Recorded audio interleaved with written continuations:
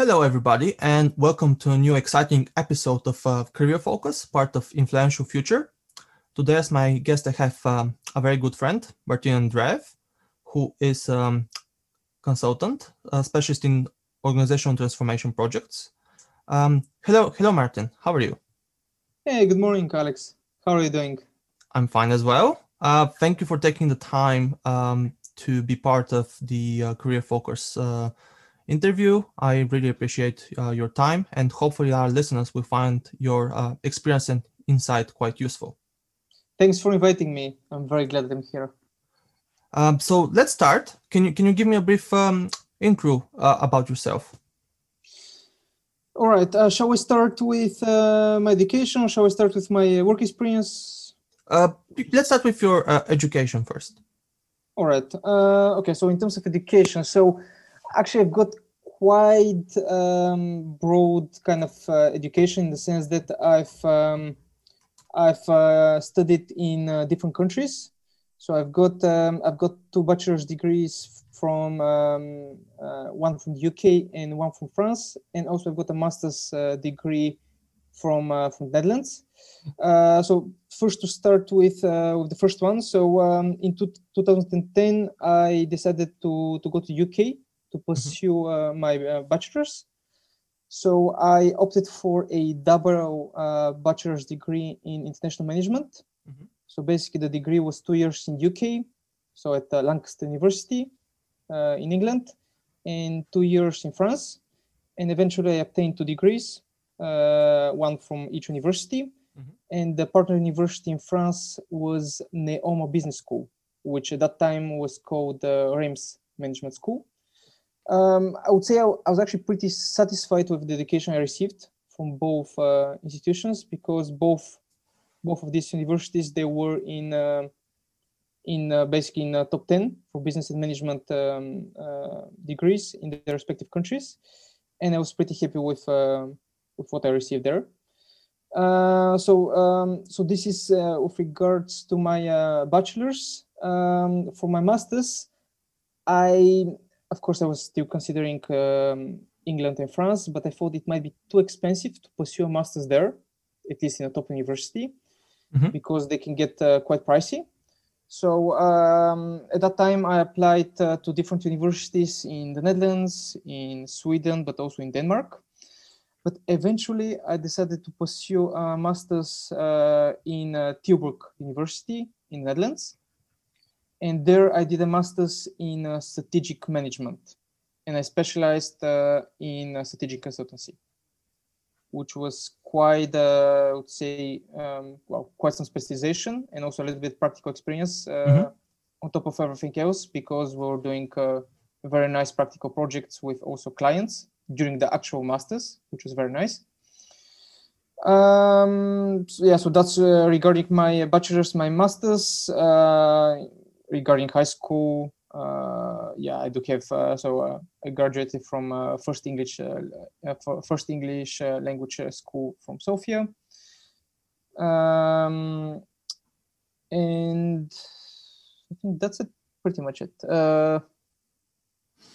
Excellent. So is there a specific reason that motivated you to go into international management and strategic management as well? Was there a particular reason that excited you about it, or was it something else? That's actually a good question. So when I was in high school, to be honest, I liked many of the subjects, but I was really fond of mathematics, but also languages, in particular French.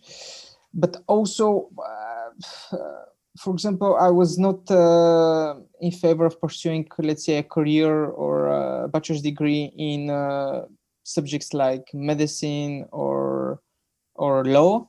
I was just interested on a little bit more in the business part, in the management part. So I decided, but I was not sure what exactly I want to do. Do I want to focus more on finance? Do I want to focus more on economics, on business, or whatever? So eventually I decided to pursue, let's say, a broader bachelor's, so that later on, once I obtain some work experience, I can specialize in a specific area. And this is basically what I did. So I started quite broad, I would say. And then you specialized. Exactly, because I was for my bachelor's, I was pretty much studying everything from finance to economics to change management to strategy, to everything. Perfect. So obviously, once you finish your education, that comes the next big step, finding work after finishing it. So did you find the process easier? Did you find it difficult? Did you have an idea what specifically you wanted to work, or it took you some time to find out? So when I finished my bachelor's, at that point I was in France. So I already did a few internships during my bachelor's, so kind of already had an idea what I want to do. But I knew at that point that I wanted to go back to Sofia and work there at least for a little bit. So after my bachelor's, I decided to go back home to at least spend a couple of years there. And then later on, eventually I decided to again go abroad for my master's. But at that point, I knew that I want to spend a couple of years in Sofia and work there. So in terms of process, to be honest, I didn't find it difficult. Why? Because at least from my experience, if you have some experience, for example, if you did some internships while studying at university, and then if you graduated from a top university abroad, at least to me, it was not that difficult to find a job once you're back in Bulgaria. Just to give you an example, once I went back home, I went back to Sofia. Within 1 month, I got something like 7 or 8 job offers already. So those were related to different companies, again with business and management aspect. But I didn't find it difficult because I already had some experience, and at the same time, I had also two, let's say, top degrees from good universities abroad. And let's say the process was smooth for me, at least. Okay. And obviously, once you started working, you tend to specialize, you build your knowledge. So do you have a typical workday, or is it more dynamic than that? It's a good question. Let me think. So if I think about my current job, in my current role as a transformation consultant, I wouldn't say I have a typical, let's say, workday, because it really depends on the needs of the client. Okay. So right now, for example, I'm acting as a change agent in a transformation of a large domain in an agile way of working. So the starting point is the client. So you need to be able to understand the needs of the client and what they want. And then afterwards, it's essentially a change management process. So let's say when I talk about day-to-day work, initially, as I mentioned, you start with understanding the challenges the client is facing, but then you start kind of the actual transformation. So then it is, I would say, it involves quite a diverse. It's quite a diverse role with a lot of different duties and responsibilities. So, for example, just to give an example, right now I've got a feeling that I'm at the same time a strategist because I'm advising the client, an advisor, a facilitator, and of course a coach because I'm working in an agile way of working, and I'm also coaching teams as well, and leaders as well. So it is quite a diverse job, I would say. Sounds very interesting. It seems that you enjoy it quite a lot. Yes, definitely. So obviously, when you work on different projects, you get to work with different clients, and sometimes you have difficult clients. Have you established a way of dealing with difficult clients? Do you have, or it depends on what happens in the situation? Yeah, that's that's interesting indeed. It depends. So it depends on the client. So let's say in terms of challenges that I'm facing now, especially when dealing with clients, I would say many of the companies, they often tell you that the solutions that you offer simply won't work for them. Because let's say, yes, they were working maybe for a specific company, but then they're different. So you need to come up with something different for them. And that's actually true. So this is indeed often the case.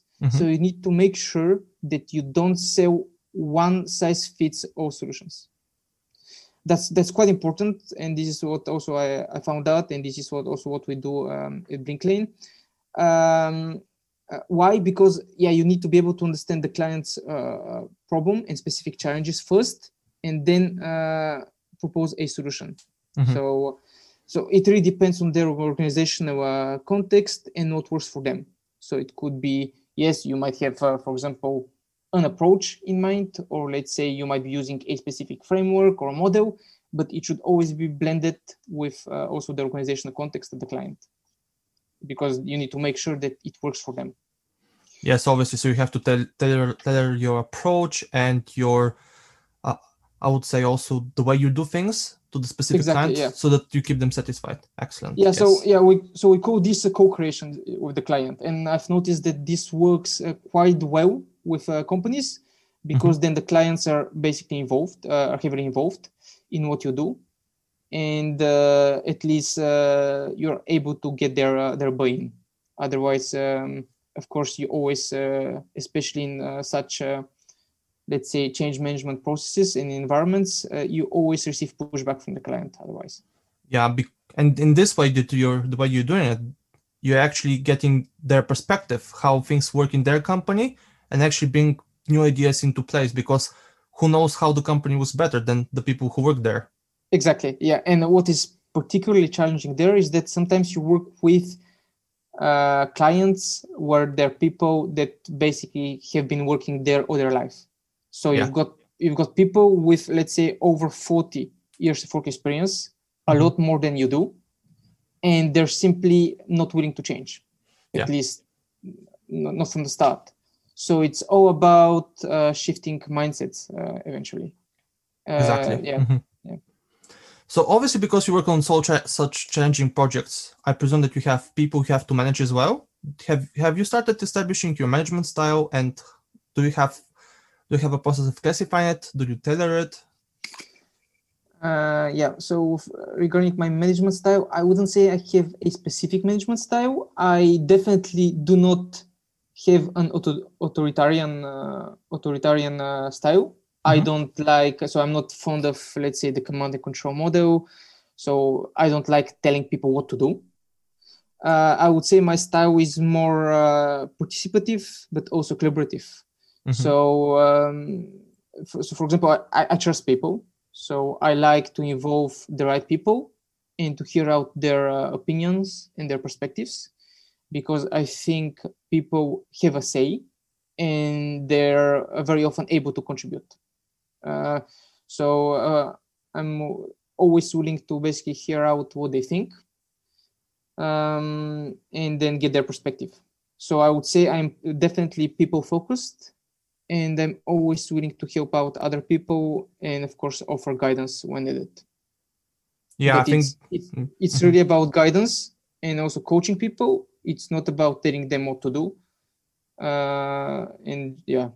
It's more about guiding them and letting them make errors, not big errors, obviously, but then they learn from that and actually they become better, more productive workers later on.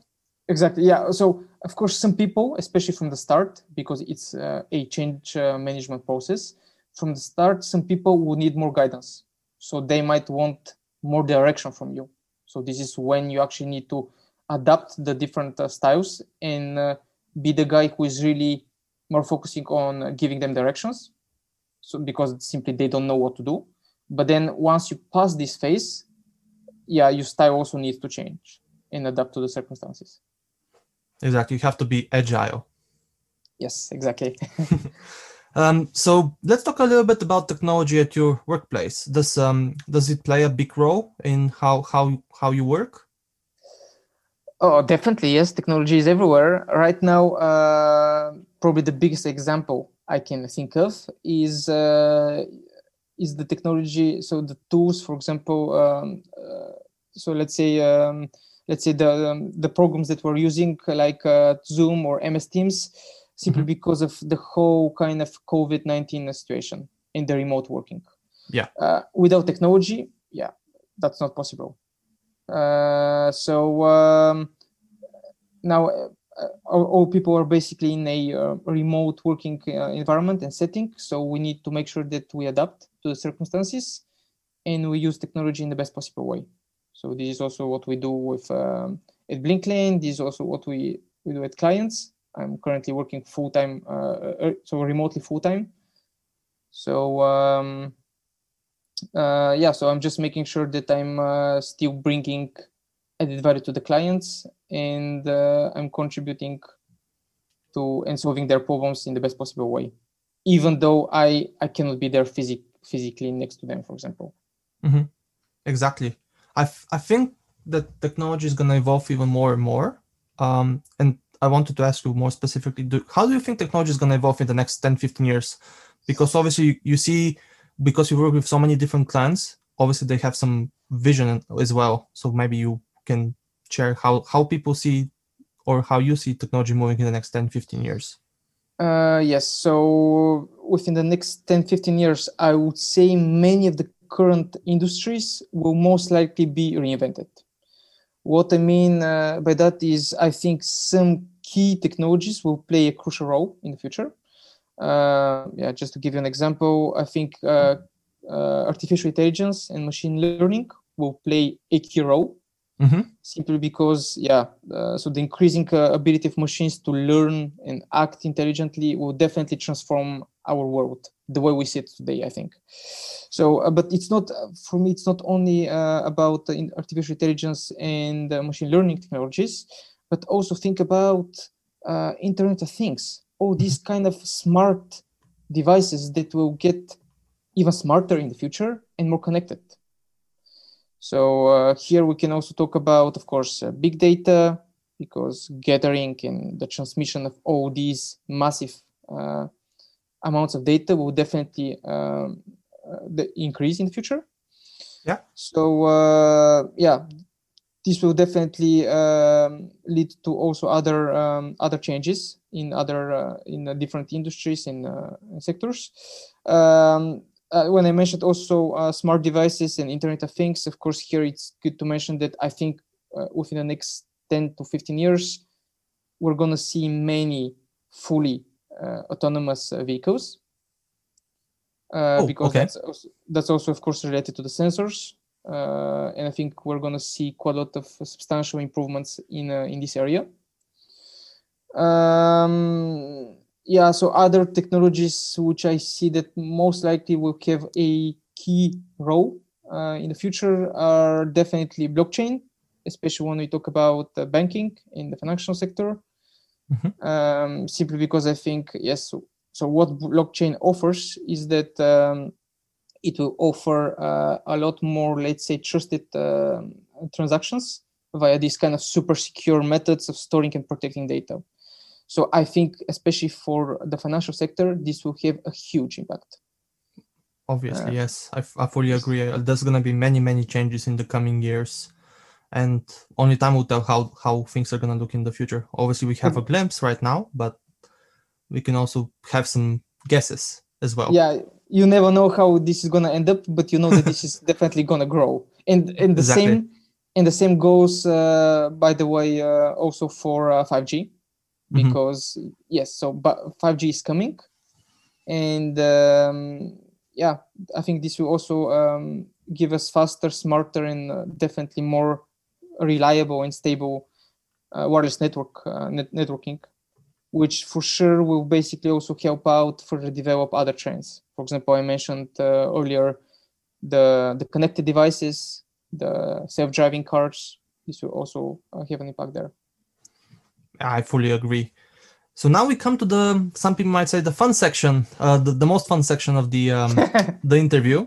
Can you tell me about your hobbies? My hobbies. Okay, so I do have quite a few of them, to be honest. So my hobbies have always been different sports, mainly. So when I was a kid, or at least when I was younger, I liked playing football and table tennis. When I was in school, I think I was 5th or 6th grade, I started playing volleyball quite actively. And to be honest, I've been playing volleyball to this day, and I still love it. Right now, it's quite challenging, I would say, because of the COVID situation. and the restriction on this kind of team sports. But once the whole kind of situation is over and we're, let's say, back to normal life, I would definitely continue playing volleyball because that's simply my passion. I still play football, but only from time to time. And here in the Netherlands, I don't do it that often, to be honest. Other hobbies which I like very much are definitely traveling, because I simply love traveling. So basically, I try to use my holidays as much as possible to travel. Now, of course, this is also very difficult because it's hardly possible. But once the whole COVID situation is over, I think I will keep doing this. And another one is I like watching movies, going to the cinema. That's also a hobby of mine as well. Again, very challenging right now, especially going to the cinema, simply because most of the movie theaters are closed. Understandable. But I think this will change, hopefully, in the coming months. Yeah, very very interesting. Quite a variety of hobbies. Especially volleyball. I've only played volleyball in like PE sessions. I mostly played basketball. Yeah, mostly played basketball though. Basketball, yeah. I've actually, I wouldn't say I'm that good at basketball, but I've also played a little bit in the past just for fun. But no, I'm not that good, of course. It's not my strongest sport, let's say. No. Obviously, you have to find what you're good at. Exactly. So, do you have a favorite book, and why is it your favorite book? Favorite book. So I wouldn't say I have a specific favorite book because there are many that I like, but I would like to point out one particular one. It's the book Inspired by Marty Kagan. Yeah. I'm not sure if you've heard of it, if you've read it. No, share, please feel free to share it. But for me, that's probably the best book available right now on the market on modern product and on technology product management. It simply, so once you read it, I think it simply blows you away, in the sense that Marty, who is probably the leading expert in the world on technology product management, basically describes how to create products that customers love. And he does this also by sharing and giving specific examples which are inspired by real stories of companies such as Google, Apple, Tesla, Netflix. And so very interesting. I definitely have to check it out. Which is very good. So I really like it. Otherwise, business books I read constantly, but this is the one that I would like to point out because I think it's a pretty good one. Excellent. I will definitely take a look at the book you suggested. It sounds very interesting. Can you tell me, do you have apps that you use obviously outside of work? Do you have, what are your top 3 apps to use outside of work?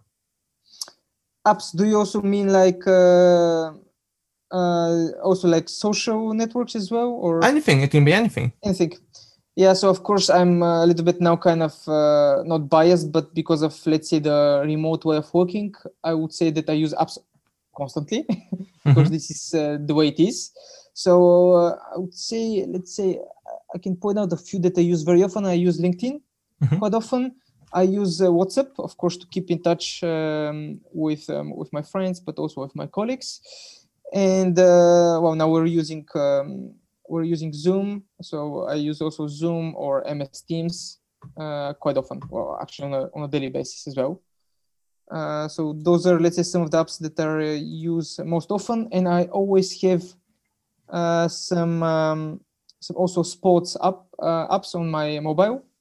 For example, I guess sportal.bg, just to keep track of, let's say the latest things that are happening in the sports sector. And also I think those are the ones that are probably, those are the ones that I most likely use, or at least I use most of the time. Yeah. Yeah, obviously, because we have to keep in touch with people because we're not traveling, we cannot see them. The only way is to do it via Exactly. apps. Yeah. Yeah. Um. So, where do you see yourself in the next 10 years? Do you have an idea what you want to be doing or where you want to be in the next 10 years? Yeah, very good question, actually. So I do have for myself, because I'm interested in several aspects. I'm mainly interested in also have experience, but in consulting, as you know, in consulting, but also product management and project management. I do have, let's say, several career paths for me, and I can see myself in different places in the future, in the next 10 to 15 years. For example, I can easily see myself, either in a senior leadership or partner position in a consulting firm. But most likely, I will probably at one point decide to move back to a product or IT firm. And there I see myself, for example, working on a senior product management position, for example, in a technology product company. So that's one career path which I see for myself. But also, if I decide also to stay a little bit more on the project management side, I easily see myself, for example, working as a portfolio manager, for example, in a company. So being responsible for the prioritization and the alignment of different projects and programs within the strategy of the company.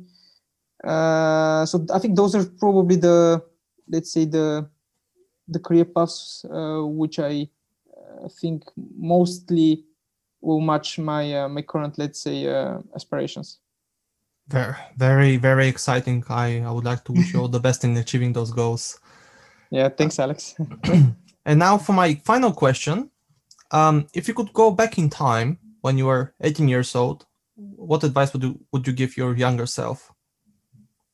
Let me think. So I would definitely basically give, so I'll just simply say to myself, I should still keep basically setting ambitious goals, because I think this is what people should definitely do. People should keep setting ambitious goals for themselves and follow their dreams. I think that's quite important, because without having, let's say, a vision where you want to go in a specific goal, you're never gonna get there. And an advice that I would definitely give to myself, but also to other people, is you should never give up. If you have, let's say, a specific goal in mind, you should always pursue that, because I think perseverance and hard work definitely pay off in the end. So I think people should simply follow their dreams and their ambitions.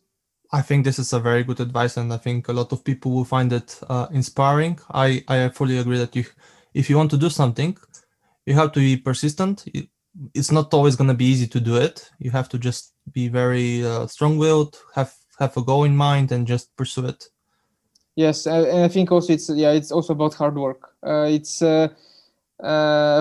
You shouldn't give up. This takes time, and then especially if it's a very ambitious goal and let's say a vision of yours, you should definitely be persistent there and persevere in order to make this happen. Exactly, yeah. You have to be driven, and nothing. A lot of things in life don't come to you on a silver platter, so you have to be prepared to work for them. Yes. Exactly. On this note, I would like to thank Martin for taking the time to do the podcast. I think that a lot of people will find it very interesting, inspiring, but also influential for their own choices, because there's so many different professions out there, and it's very difficult to find out what the profession entails unless you have somebody from industry tell you. So I think that a lot of people will find what you said about being an organizational transformation specialist, especially working with big clients, very interesting, but also it might motivate some of them to pursue that as a career. Indeed. Thank you very much, Alex, for having me. I think the whole idea of career focus, the podcast is great, and I think that's going to be a very nice inspiration for a lot of people, and this will definitely guide them on their Yeah. journey. Yes, thank you very much, Martin. And on this note, thank you, listeners, for listening to another of our episodes of Career Focus, and I hope to see you next time. Thank you.